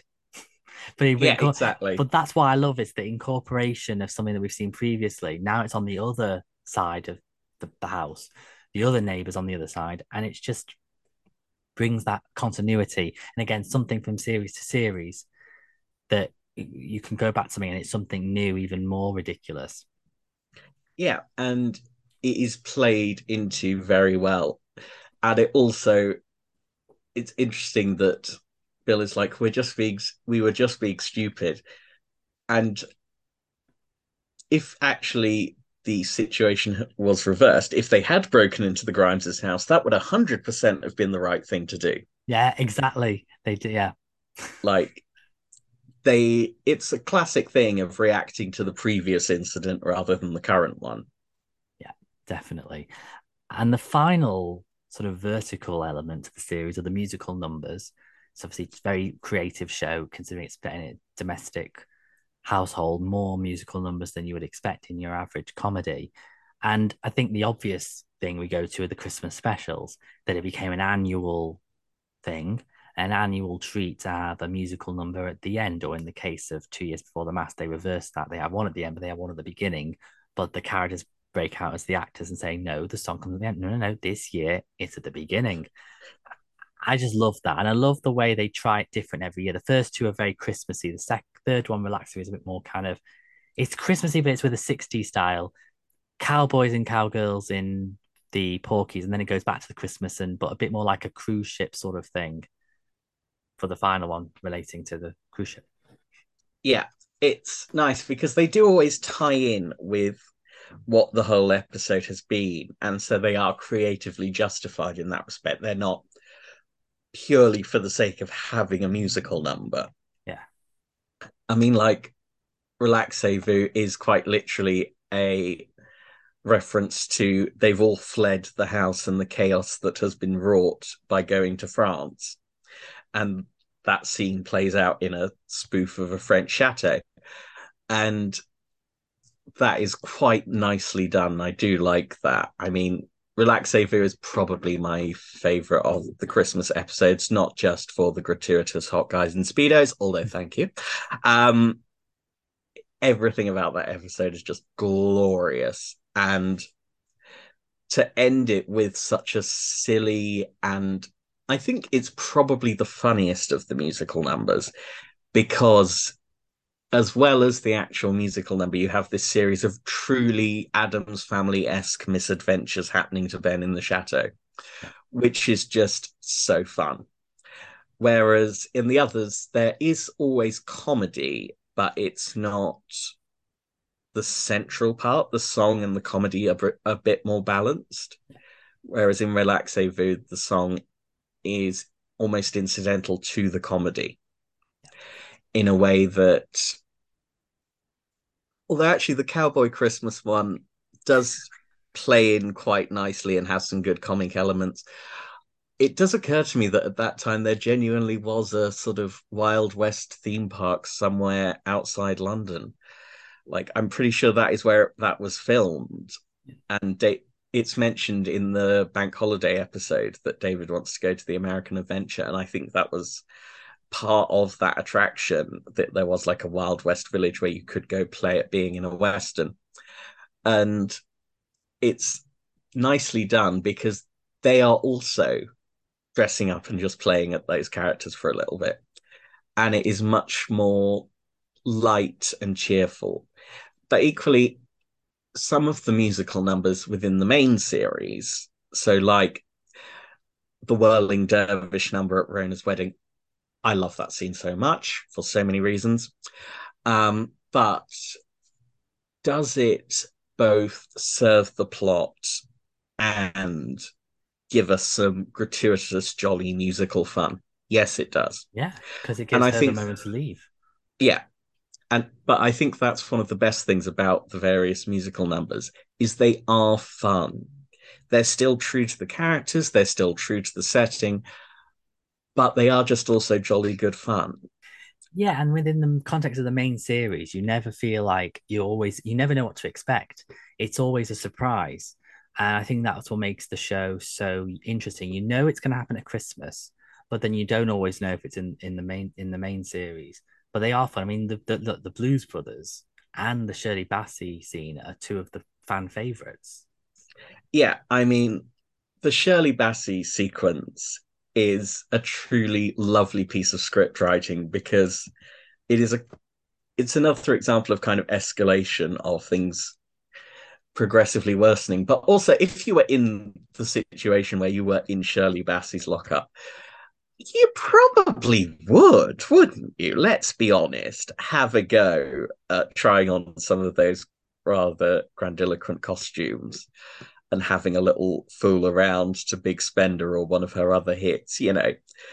We are all entirely guilty of a little bit of envy of Bill and Rona finding themselves in a situation where they basically get to do ultimate dress up karaoke.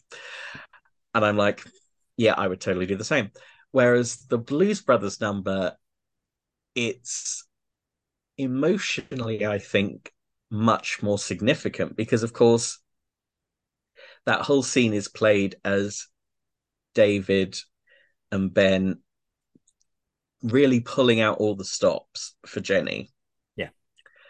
And so while it is a really good musical number, it's not primarily a comic number. The fact that they do it is intrinsically funny. But as well as that, it is also them putting on a really good performance to help Jenny. And it plays very differently because actually it does have the emotional impact of, wow, they have put in some serious effort just because Jenny was feeling depressed about trying to follow Charlene, Yeah. whose Madonna act is kind of the epitome of 90s wannabe Madonna girl. And I do kind of love how much Jenny one ups her. Yeah. Definitely. She doesn't look happy, does she, when Charlene sees her in the No. And it's just, you're truly pleased for Jenny in that moment because you're like, ha, you have outdone the brassy article who's deliberately gone for the very slutty number, knowing the effect it will have.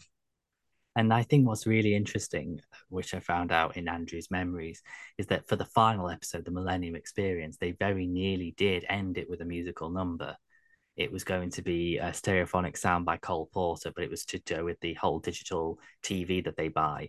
And the decision was not to use it. And actually he says that there was a decision that maybe to leave the musical numbers in the 20th century. And in a way, I quite like the mysterious ending with Tina. I think it would. I think if they'd finished that and then gone to a musical number, it would have probably ended on a bit of a weird note. I think it would have It been would have ended perfect on a for it a would have musical ended video. on yeah, I would say it would still have been a 2.4 ending, Yeah, but I'm not gonna lie, I thousand percent hope that there is at least like a dress rehearsal of that number because boy do I want to see that. Love that song. Um and seeing those guys doing a comedy version of it, boy, would that be amazing. Um, but because it ends the way it does, instead of ending on a purely light note, it instead ends on a very nice chord that kind of combines comedy, justice, and the characters actually being true to themselves. yeah. So, and also, I think realistically, had there been further series, it would have been far less important that the Millennium episode ended as well as it did. Yeah, I agree. Yeah, it would have had potentially more. Just Mm. don't we never know. But I think it's would have been interesting though because of the way we'd seen musical numbers from series two and it sort of culminate in something in the last one. I think it works perfectly fine now with the way with how it did end. But it goes with, as we say, vertically from series to series. Well, thank you very much for that discussion, Thomas. It was a really fun to talk about all those elements. And again, I think like with the horizontals, it never feels like anything's repeated. There's a new thing every year. There's a new musical number. There's a new Belle episode. There's a new teen episode. But it adds just something new so that when we look back over it all now, it's just so well put together and it's a nice continuous thing. What did you think overall? Oh, definitely. And I think it does reflect a lot of what good storytelling is, because good storytelling in the television series format needs both types of plot and it needs them done well. Yeah. And this is one of the reasons the series, even though it is incredibly of its time, it does still hold up. It's entertaining. That's the thing. It has got the entertainment value to it, I think. Definitely. And it is well written and well acted enough that it has the timeless element that I think every comedy series is aiming for, But but all of doesn't them. necessarily have. No, I Like, completely agree. I think every comedy writer secretly would quite like a sort of Dad's Army level of success, where it is just endlessly repeated and endlessly a part of the zeitgeist. And I think 2.4 Children deserves to be much closer to it than it is, in a large part because actually it did capture a lot of things in a way that has rarely been attempted, and I would personally argue has not been done as well No, elsewhere. I completely agree. I think it also captures the past nostalgia as well. Because I was just thinking about the musical numbers. It also captures the variety era, the Christmas sort of TV of the past, which is even more in the past now than it was even in the 2.4 time. It was a show that was of its time, reflected the past, and looked to the future in some ways as well. So I'm pleased that we're able to look at the past of for 2.4 and enjoy what it brought to the world. Thank you so much again, Thomas. And where can people find you on social media? So the main one, if you're sort of a random person trying to engage with me, would be Twitter at Smudge Thomas. There is an Instagram. There is also a Mastodon with the same handle in the event that Twitter has collapsed by the time this episode comes out. If you find me on Facebook and randomly add me, maybe open with a little how you found me thing so I'm not utterly terrified. I do not have a public Facebook page, but also, if you're that determined to yell at me, Twitter is probably the best forum for that.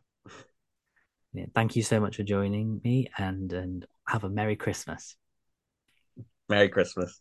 And thank you to everyone who's listened. We will be back at a Christmas special. We'll be doing a new quiz episode, which will be a Christmas edition. And we have a new guest called Adam joining us. As ever, you can join us on Twitter at 2.4 Podcast, same username for Instagram, and the 2.4 Children DVD and streaming campaign on Facebook. Till then, have a great December, and we'll speak to you soon.